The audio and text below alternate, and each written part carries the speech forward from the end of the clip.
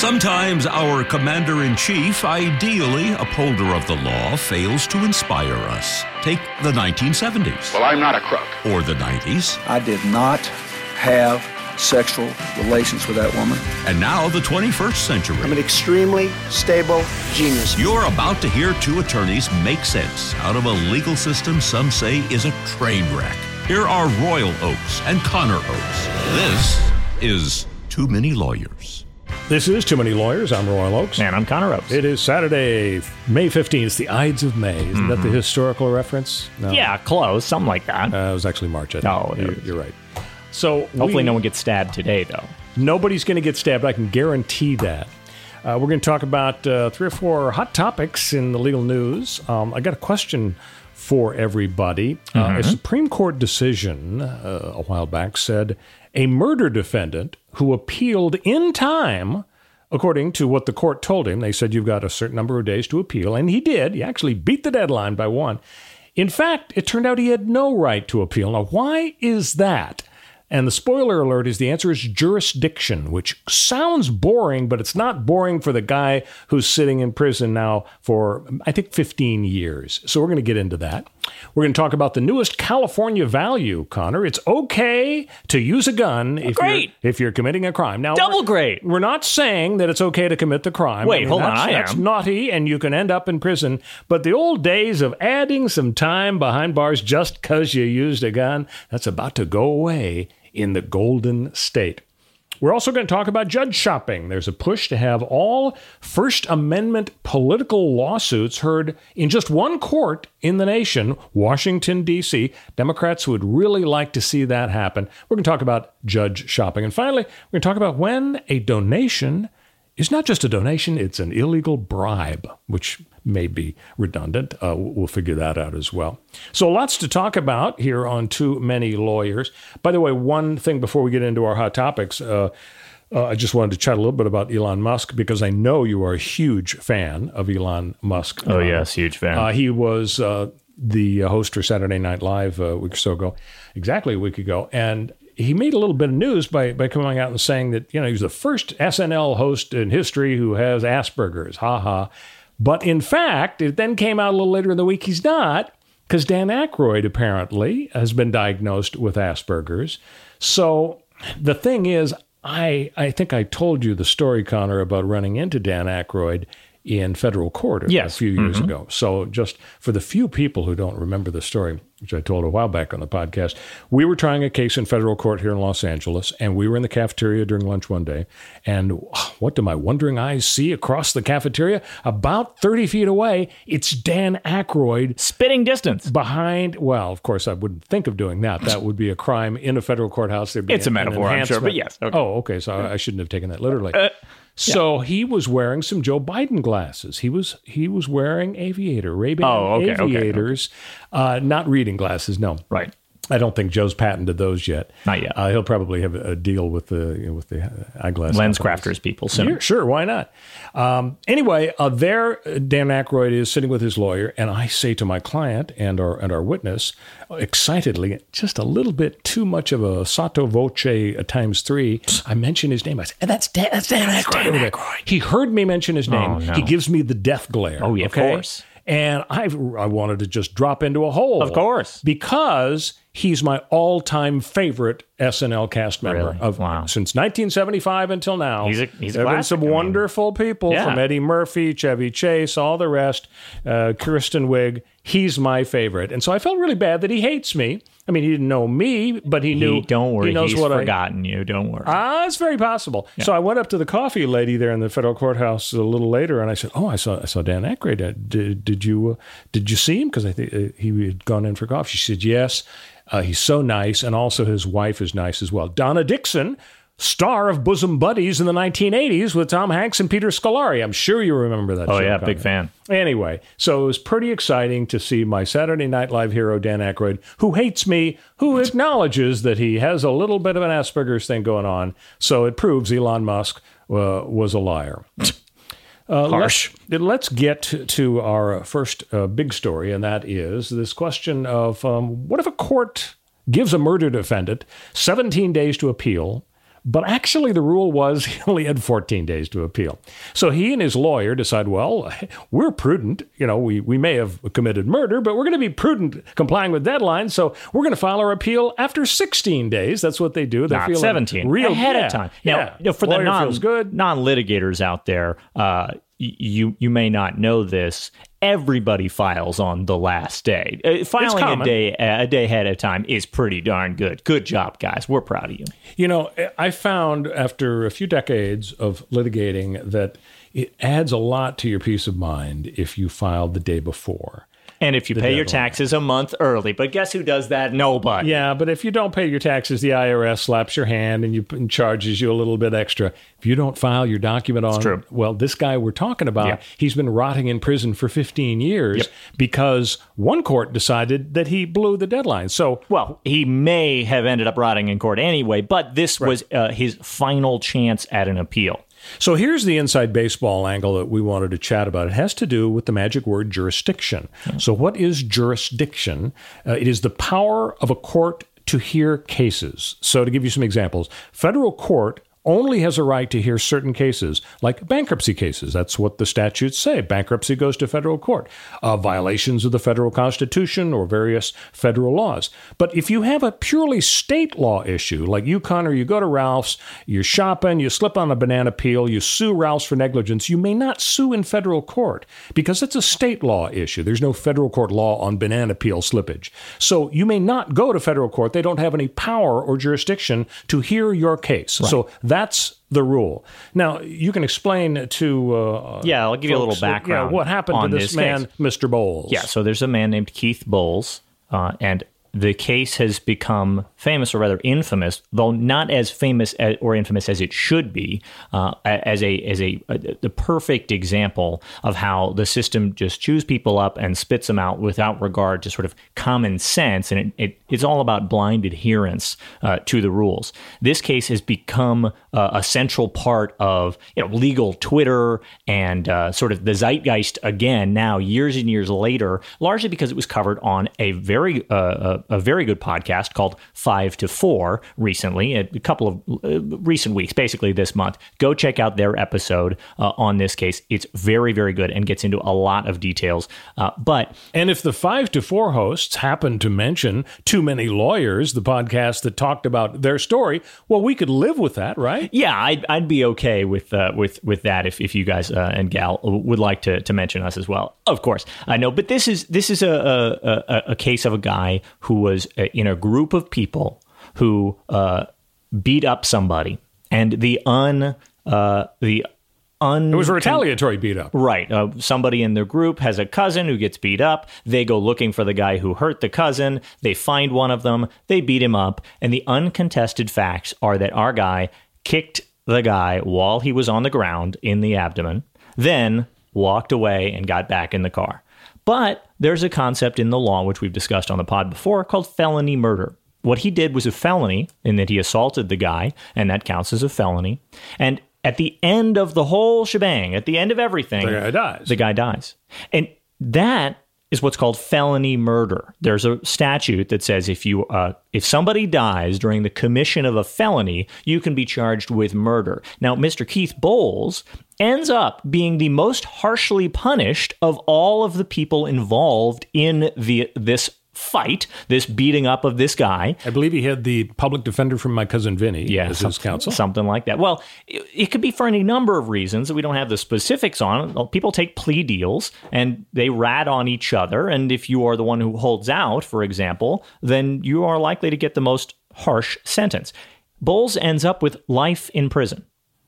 Life in prison for felony murder, not regular murder, but this enhanced, bizarre felony murder, where if you commit a felony that would not ordinarily have the punishments that come with murder, you get escalated up. It'll be related to our gun enhancements that we'll talk about later in the pod. It's the same sort of thing. But in this case, that's what happens. He exhausts several avenues of appeal, and then he eventually files what is known sometimes as the writ of last resort. It's called the writ of habeas corpus, which is Latin for produce the body, meaning something went so wrong in the process of this criminal prosecution that you need to produce me out of prison. You need to let me out. This is bad. This is wrong. It's unjust.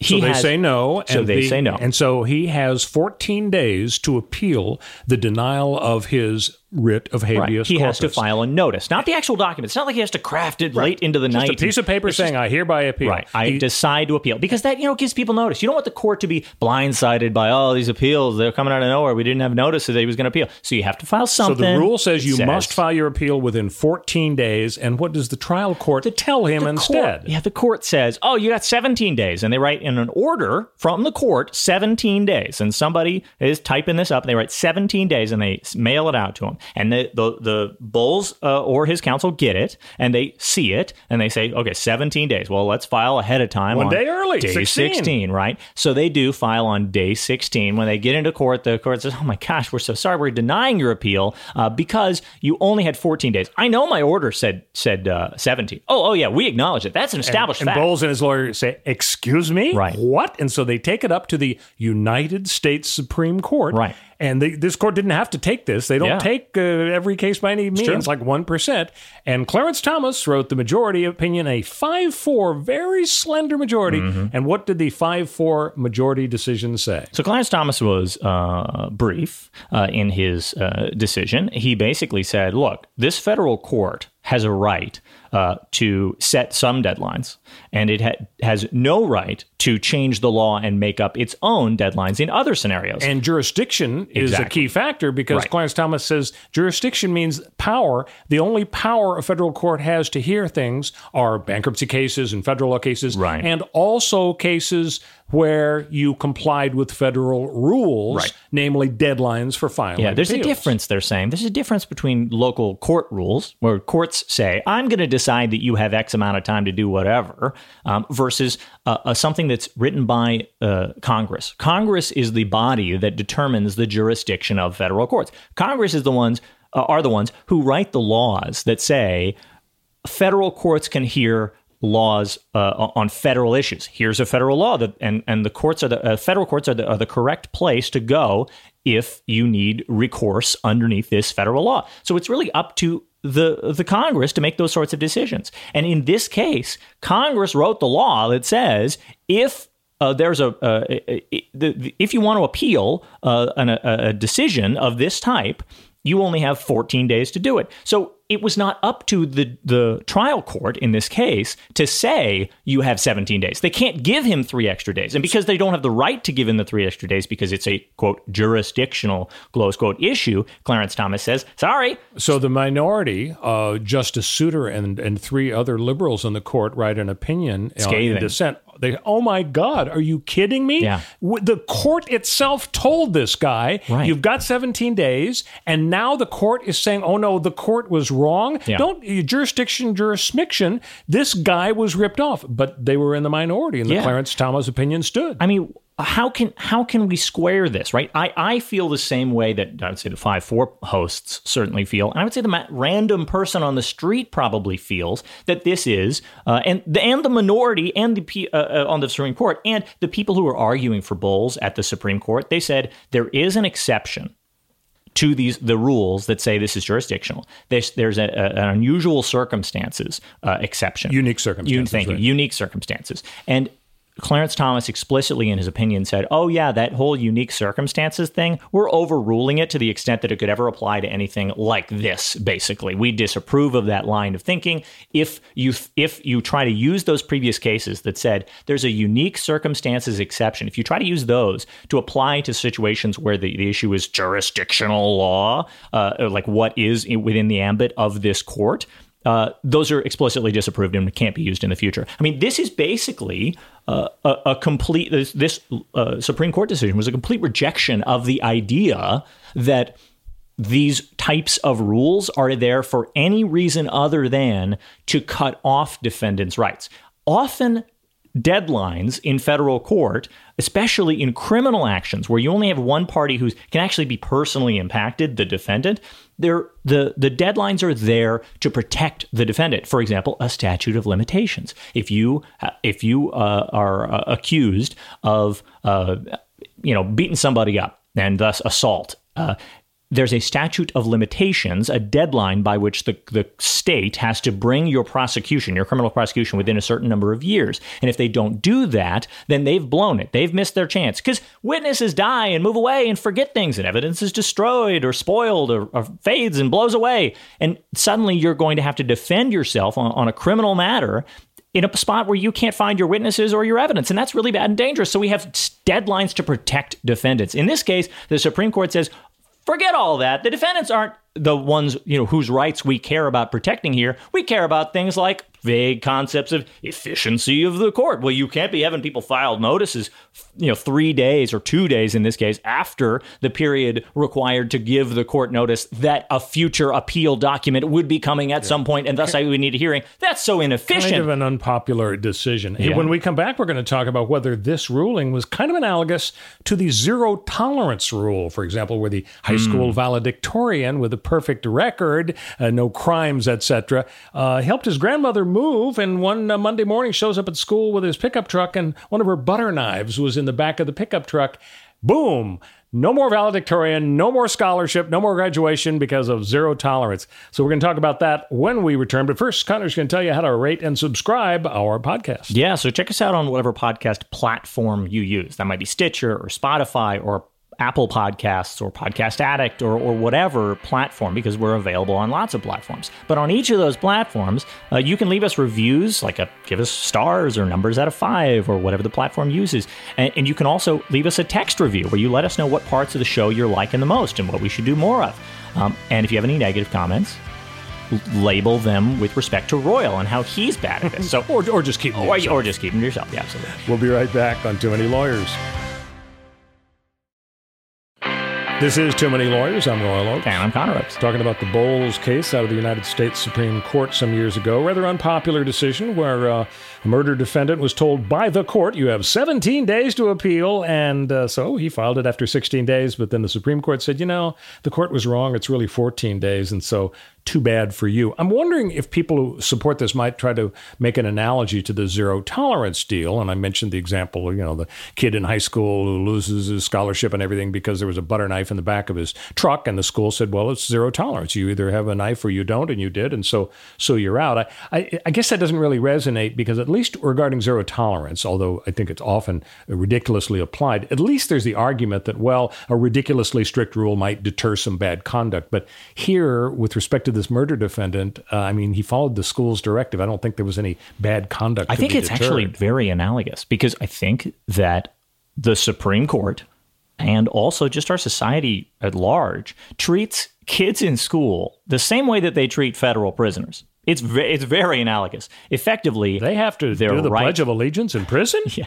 Their rights don't really matter. What matters is maintaining order and efficiency. And the thought is, well, you know what? Just sit on your hands until you're out of school. And then once you're an adult, then you'll have rights. And then your rights will really matter fully. And you'll be a fully important citizen of the country. Because, kids are just not that important. Their thoughts are not that important. Their free speech is not that important. Another very famous decision about the Alaska high schooler, who you probably have seen a picture of at some point, if you're a denizen of the internet, who was suspended from his school because he held up a poster behind the Olympic torch as the runner ran by. He held up a poster that said, with some friends of his, that said, "Bong hits for," and with the number 4, Jesus. Bong hits for Jesus. And the Supreme Court heard this case and they said, you know what? This kid's rights are not very important because it's what really matters is maintaining order in schools. You can't have people, advocating for drug use in schools, so you can suspend people if they do it. And therefore, this kid's First Amendment rights are pretty much irrelevant compared to this concept. And this was a very bad, dangerous case because it explicitly codified the idea of viewpoint discrimination in First Amendment law. They said schools can discriminate on the subject of the viewpoint of the person who's speaking, advocating for drugs, as opposed to being against drug use. And we're saying that person's who has a different viewpoint, their perspective is not important and it's not valuable and not worth protecting. And instead, we value efficiency and rule following. And it's the same thing that prisoners go through, like this guy Bowles and everyone in the legal justice, criminal justice, or criminal legal system in America. The concept is not, how do we vindicate these people's rights? The overriding concept is, how do we move people through this process as fast as possible? How do we get them to take plea deals? How do we get them to take more time in prison? How do we get them to flip on each other in order to end this process and spend less money prosecuting them so that we can put them in prison and spend more money keeping him in prison, of course. It's horribly inefficient in reality, but it's not inefficient to the people who are running the system. The people who are running the system don't want this trial to go on for longer. They don't want more appeals. They just want it to be done and move on. So I have a question for you. Yeah. What does bong hits for Jesus mean? Excellent point. Take all the time you want. Absolutely. No one knows what bong hits for Jesus means. I was afraid of that. The Supreme Court in that case, importantly, spent absolutely no time analyzing whether this was a religious issue. Yeah. As a free speech concept. They explicitly and only analyzed it, the majority opinion, from the perspective of, is this advocating for drugs? Well, how about the fact that there are some religions that do utilize marijuana in parts of their religious experience? I buzzed in there. Good job. Really good. And others. Question. And what about other religions that use drugs, like peyote in their religious rituals? And what about Navajos? And what about the fact that peace and love is associated with the sort of hippie drug movement and the idea that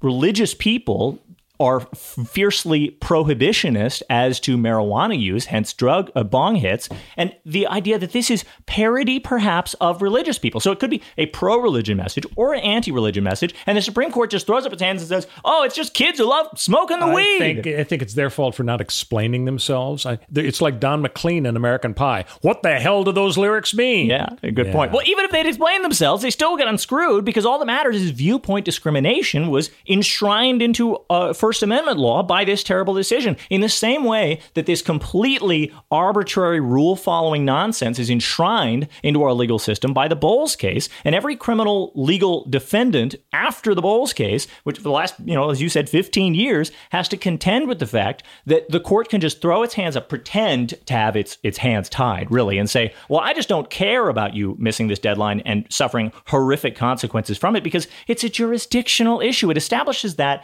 as the absolute foundation that nothing can penetrate, nothing can go past the concept of jurisdiction, and therefore the conservatives on the court can just say, well, we just can't vindicate the rights of these defendants. I'm very sorry, but you just should follow the rules. It reflects that their whole worldview is based on the concept of if you break the rules, we will put you down one way or another. If you don't comply with the police, you deserve to get beat up or arrested. If you don't comply with court rules, you deserve to stay and rot in jail without appeal. I mean, it's a horrifying, tragic situation. We've proven, Connor, that even though nothing fascinating came out of the Supreme Court this week, doggone it, a 15-year-old Supreme Court decision is good to talk about. Let's get Keith Bowles out of prison. How's that? Let's go to our second topic. The newest California value. It's okay to use a gun if you're committing a crime. Yeah. So here's the plan by the California legislature. They want to essentially decriminalize the use of a gun in a crime in order to minimize the effect of this law on people of color. To be entirely clear, the crime is still against the law. Oh, yeah, that's right. But let me get this straight. Guns are bad. Guns are bad. We should restrict the right of people to own them. Yes. If we have to let them have guns, there must be strict limits like background checks and red flag laws and mandatory gun insurance, and mass shootings are a horrible tragedy, killing many people a year. But on the other hand, there's gun use in crimes generally. Every year, 14,000 people are killed using guns in crimes like murder, assault with a deadly weapon, manslaughter. 28,000 are injured in shootings by criminals, in addition to the fatalities. So that's 42,000 deaths or injuries involving guns in crime because of the devastating effect on the use of guns on crime victims. We've got laws that increase your sentence. And in California, generally, if you use a gun during your crime, it's going to bump up your sentence by about 10 years, robbery or assault. Whoa. But California wants to change those laws. The legislature wants to essentially decriminalize use of a gun if you use it during the commission of a crime. Why? Because we're told, as I say, the penalties for gun use disproportionately impact people of color. Now, we are told, whereas blacks are 13% of the population, blacks are 53% of the people who go to prison for robbery and assault. And if you go to prison for robbery or assault, you get another 10 years or so added to your sentence if you used a gun. So legislature doesn't want to do that. My question is, wouldn't it be better to do whatever we can to reduce whatever racism there is that infects police and prosecutors and the courts and the laws, but leave in place penalty enhancements for the use of guns given the horrendous human tragedies inflicted by guns in connection with crimes? Well, the question begs that it's possible to reduce the racism inherent in cops and prosecutors. If anybody can do it, Joe Biden can do it. So that's step one, is maybe it's impossible to do that. And secondly, even if it's not impossible to do that, we can look at the implications of a policy that's in place right now and say, okay, the implications of the policy are that you have racist outcomes. So why don't we change the policy that's in place and not try to change the hearts and minds of cops and prosecutors, whose hearts and minds are very hard to change and take decades and decades and decades, when we could snap our fingers and change the outcomes now so that the people who are living in our society aren't suffering from racist and unequal outcomes. Imagine a hypothetical gun enhancement system, right? Where Elon Musk builds a drone that has a rocket launcher on it, and it has if anybody can do it, he can do it. Yeah, exactly.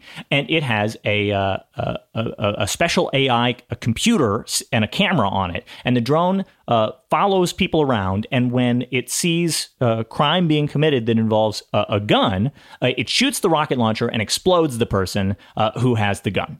Right? And say there's a 100% positivity rate, and they never get a false positive and never blow up anybody who isn't carrying a gun and committing a crime at the exact same time. Hard to believe. It is hard to believe, right? Yeah. And if they never get a false positive and never accidentally hit somebody who who wasn't committing a crime involving a gun, you could look at the results of that, and if you say, oh my gosh, this is blowing up twice as many black people with a rocket launcher as white people, even though black people are only 13% of the population. And statistically, black people don't commit a higher percentage of crimes of this type than white people. So there's something going on in our system in terms of where we're deploying the drones, how often the drones are in the air, what kind of crimes the drone recognizes as the kind of crime that deserves, blowing up, or what kind of guns people are carrying that get recognized by the drone. All of these are analogies for policing and the way that we police people and track them down, how often black people are stopped and frisked and prosecuted for crimes, how often they own guns and then use them in crimes and then are prosecuted for it, as opposed to white people who also own guns, use them in crimes, but aren't prosecuted and prosecutors don't ask for gun enhancements. Say you look at all this and you go, wow, we could just stop the drones. We could ground the drones, still prosecute people for crimes. Right. Or take the rocket launcher off the drone and just have them record the crime, and then people get arrested, and then they go to trial, and then they get sentenced for the crime that they did. But we don't do this whole blow you up with a rocket thing just because you were using a gun. Obviously, that's the right outcome. Obviously, even though we could look at this and change the whole subject and say, well, what if we tried to make cops not racist? Okay, that's not what we're talking about here. We can snap our fingers and ground the drones. That's all we got to do right now. It fixes it right now. And so the idea that we would instead talk about, well, how about we do this incredibly hard thing that has failed for 200 years of changing people's hearts and minds and making them less racist people, and instead just say, well, we can't fix the laws in place that create racist outcomes. I hear you. And I think we should send you to Sacramento to testify. I think the legislature would love to hear your hypothetical. Do you worry at all about the fact that if we get rid of the gun enhancements, a bunch of people who don't serve the extra 10 years are going to be back on the street and committing more crimes with new and better guns? Does that concern you at all? It doesn't, because we so incredibly over-police people currently, that our society, like the recidivism rate for crimes is high, but it doesn't have to be that way. Anything that we do to improve the criminal legal system will improve our recidivism rate. Anything we do to improve our society and lower the amount of these crimes will lower the amount of these crimes. Like, there are lots of avenues to improve things that we can do literally in any moment if we do it. And that gun enhancements are not that and have not been that. Gun enhancements are just a way to stack up a massive number of years in prison in front of criminal defendants in order to force them to take plea deals. That is the outcome that has come for years and years and years from gun enhancement. We realized all they are is a tool for prosecutors to force people to take plea bargains. And so when you take that tool away, there will be fewer people pleading guilty to crimes and they will be serving fewer years, but it will also be a lot of innocent people back on the street too. So I'm not really worried about people, not suffering from gun enhancements and not paying their whole prison terms, because people are already serving 10 times the amount of prison time that they need to serve to be rehabbed and improved and help themselves anyway. And all we got to do is support them when they leave prison anyway. Well, for the record, I disagree. I am worried about those people, what they might do in those 10 years. But we can agree to disagree. The important thing is people should set their DVRs for when you testify in front of C-SPAN. California. Exactly. Yeah, exactly. Because it's going to be a ratings buster. When we come back, we're going to talk about judge shopping. It's even more fascinating than you might think. Stick with us. This is Too Many Lawyers. I'm Royal Oakes. And I'm Connor Oakes. So judge shopping. I buy all my judges at Hot Topic. There's a push to have all First Amendment political cases, like Citizens United and stuff, heard in just one court, Washington, D.C. So let me give you a little background. In the law, there is something called judge shopping. Usually when you file a lawsuit, you have very little control over who your judge is. When you file a federal court lawsuit, it's literally a random choice thing. They have a wheel. They spin a wheel, and they pick your judge. And it's interesting. Years ago, the Rodney King federal case was assigned randomly to a judge. And then the cops lost. Rodney King won. And then Rodney King filed his civil rights lawsuit for civil damages. By total random chance, the exact same judge got the Rodney King civil case. So can you imagine? I mean, this guy knew everything anybody could know about Rodney King. That's true. So that's what happens in federal court. In some state courts, like California, you get a free strike, they call it. You can say, I got Judge Smith. I don't like Judge Smith. I'm striking. You don't have to explain it at all. Exactly. You don't have to prove that he hated you or your client or anything like that. But watch out, because if you strike a judge, your opponent also gets to strike a judge, and then the third judge you get might be even worse from your perspective as the first one. Plus, the court system, some people suspect they kind of keep a list of lawyers who are naughty and nice who pick these judges, and perhaps nobody's got time for that. They'll assign judges perhaps that you really wouldn't want to see. Maybe. So now sometimes you can pick the court where you sue, so that might help. This is now a conspiracy theory podcast, by the way, but I'm in. Okay. Now, if you can pick the court where you could sue, it might help. For example, if most of the judges in Louisiana or Texas are kind of generally Republican appointees, let's say, whereas the majority of judges in California or New York might be Democrat appointees. Yeah. If you have a right to sue in various courts, like the parties or the issues have connections with lots of different areas of the country or court systems, in that way you can kind of pick your judge. There's a famous case that everybody learns in law school called the International Shoe that's about personal jurisdiction. To tie it to jurisdiction, this is a concept of, does the court have jurisdiction over the individual person? Can you drag me into court in this specific place? In that case, there was somebody who sued a company, and they sued them in the part of Texas where the absolute highest possible verdicts statistically come out of. The jury pool, for whatever reason there, has incredibly high verdicts, the highest in the entire country. So the lawyers go to that tiny little county and they file a lawsuit in that tiny little jurisdiction, and they try to get the highest possible verdict. And the defendant says, whoa, you got to drag me all the way to Texas. I'm like a New York-based company. I don't do anything in Texas. And they go, sorry, you got personal jurisdiction for whatever reason. You realize this show is just like somebody going to law school. Basically. Yeah. So instead of paying $200,000 in tuition and it ruining your life, you can just listen to this podcast. Yeah. All right. So here we are.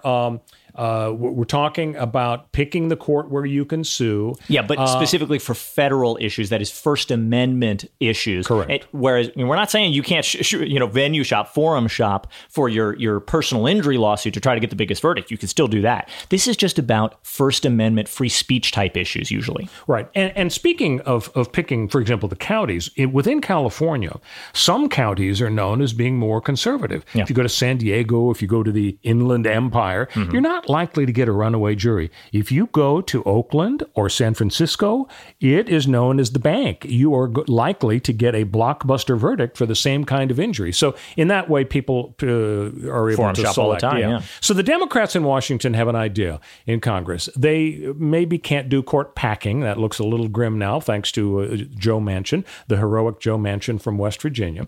Instead, they want to do court picking. And here's how it works. Currently, if you want to file a suit saying Congress has passed an unconstitutional law that denies free speech, you may sue wherever the speech right has been violated in any state. But Democrats want all such suits to be heard by one court, and that's the District of Columbia Federal Court. Yeah. And in that court, for example, it's a 6-4 majority of Democrat appointees to the appeals court, the trial court, that is, a 10-4 advantage of Democrat appointees for the other court. And this is related to another topic that we've discussed a lot previously, which is the idea of nationwide restraining orders, basically. National injunctions. Thank you. National injunctions that federal courts can issue. You bring a case and you end up in the Sixth Circuit and whatever, and they issue a decision that will be binding on the entire country. And for example, the Ninth Circuit, fairly liberal, was home to a bunch of, well, it still has an advantage of Democrat appointees over Republican appointees.